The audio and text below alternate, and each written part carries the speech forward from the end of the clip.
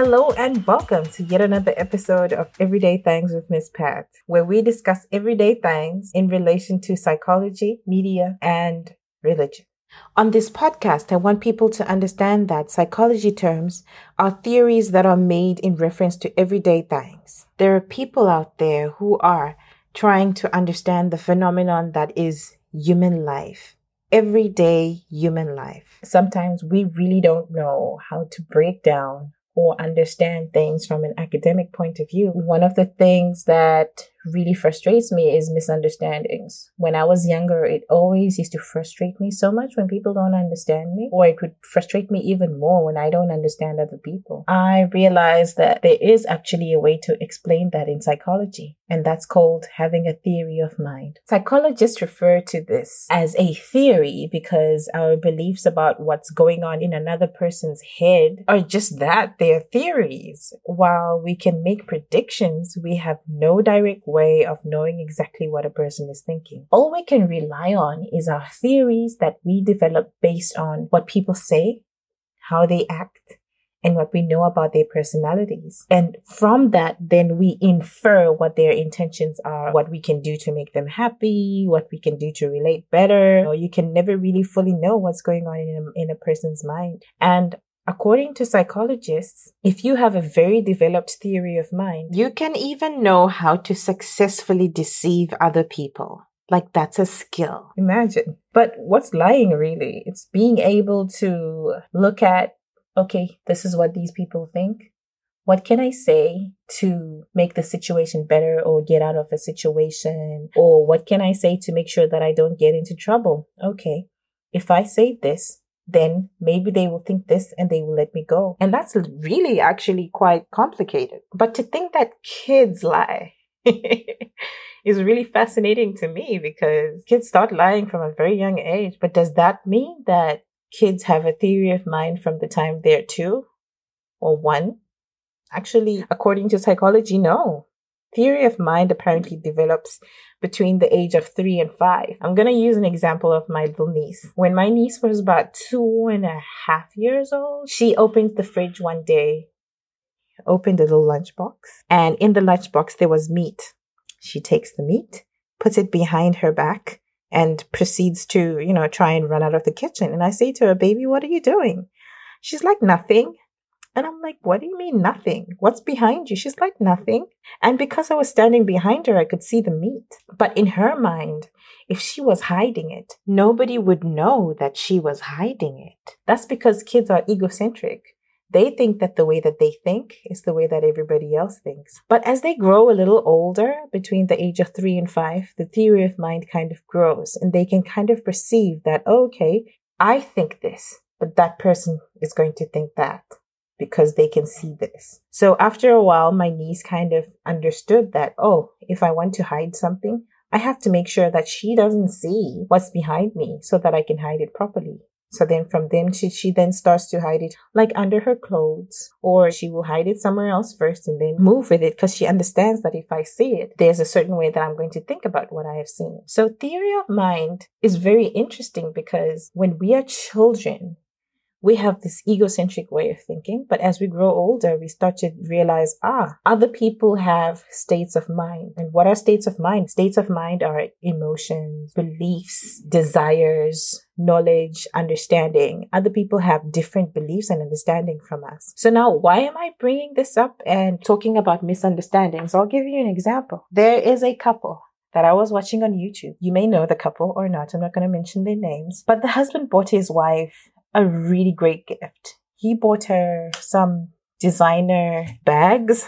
I think they were 2, and a pair of designer shoes. And his wife really did not like them. The husband was upset. He went on social media and he was like, other women would have appreciated this kind of gift, but then my wife didn't appreciate it, blah, blah, blah, right? She was pissed because they've been married, I think, for 15 or 16 years. I'm not sure. What upset her was that after 16 years, he's still buying her gifts that she doesn't like. So she took the gift back to the shop and bought something that she wanted. He was kind of upset, like, after I've been this thoughtful and bought you this, how can you say that I didn't buy you a gift that you want? His point was this. For years, he would buy her gifts. She would just say thank you and appreciate it. And from the way that she reacted and the way that she thanked him, he thought he was doing well all along. And all he was doing was literally reading how his wife was acting, thinking, my wife is appreciating this. And unfortunately, that's not what was happening. As human beings,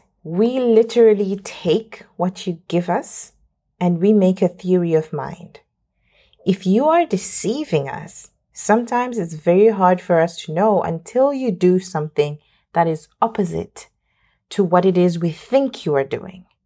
In the meantime, we will set this idea of who we think you are until that time when you finally show us who you really are. So for instance, somebody gives you a pair of pants, right, ladies? And then you don't like the pants. So instead of being like, you know what, I actually don't like those pants, you just go, thank you so much. It's the thought that counts. But the truth is, you're never going to wear those pants. And so the person gets upset because you're never going to wear the gifts that they bought for you. But is it really the person's fault?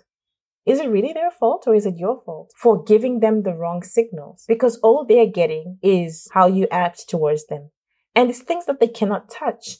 But from how you act towards a person and what you say to them, they will make an assumption, or they will infer an idea of, okay, this is this person's personality. Okay, they like sweets.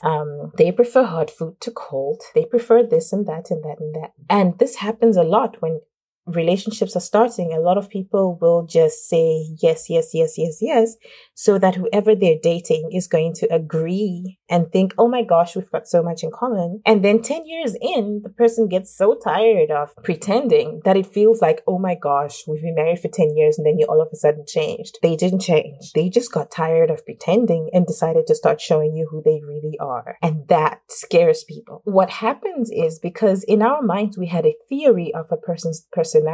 When they start acting differently from what we thought they were, it's really kind of hard for us to adjust. So the first thing that we think is, why did you change? Initially, when you meet people, you have nothing. It's a blank slate. You don't know this person. You don't know what they like. So you kind of do trial and error. And as you're doing trial and error, you kind of start picking up from the way that they behave towards certain things. Okay, they like this. Okay, maybe they don't like that. Okay, they will go for this. Okay, no, they won't go for that. Okay, they might like this more than they like that, and so on and so forth. We are people who were born and raised to be social, whether it's physically social, online social, at work social, either way.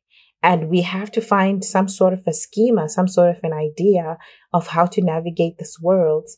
And one of the things and one of the tools that helps us to do that is by creating a theory of mind based on everyone we live and work with. One of the most interesting things about the theory of mind is that it is adjustable. There are some people who are very, very nice to you, and then they just out of the blue do something crazy. And automatically, how do you label them? As somebody who, okay, you cannot trust this person anymore. They can be nice to you, but they also have a mean streak. This is such a basic tool of communicating, relating to people, and every one of us has it.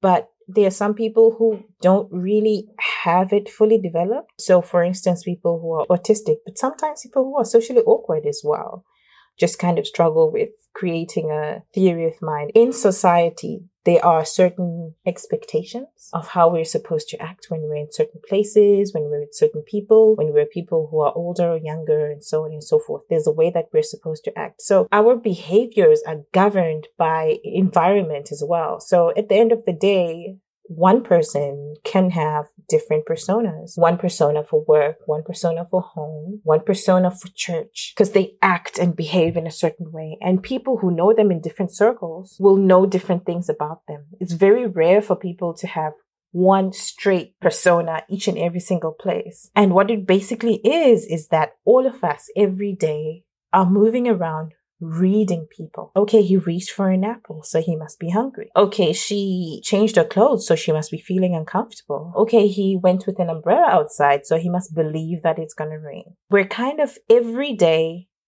subconsciously picking up and reading what people are doing. And we are creating a theory in our minds of what their minds are doing. And this is how we relate. I hope that's like a simple way of explaining it. Yeah, so that's basically theory of mind. I just want to give a disclaimer. Some of the things that I said today were from verywellminds.com. Some of them are from Simply Psychology. So if you actually go on some of these websites and you read and you're like, that sounds like Pat. Yeah.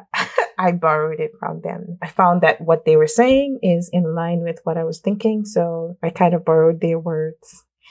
Anyway, that is our psychological term for the week. Theory of mind. The very tool that helps us to understand each other and navigate social circles. Next episode tomorrow is going to be looking at theory of mind in reference to media. Join me for that tomorrow. And yeah, have a nice day. Bye.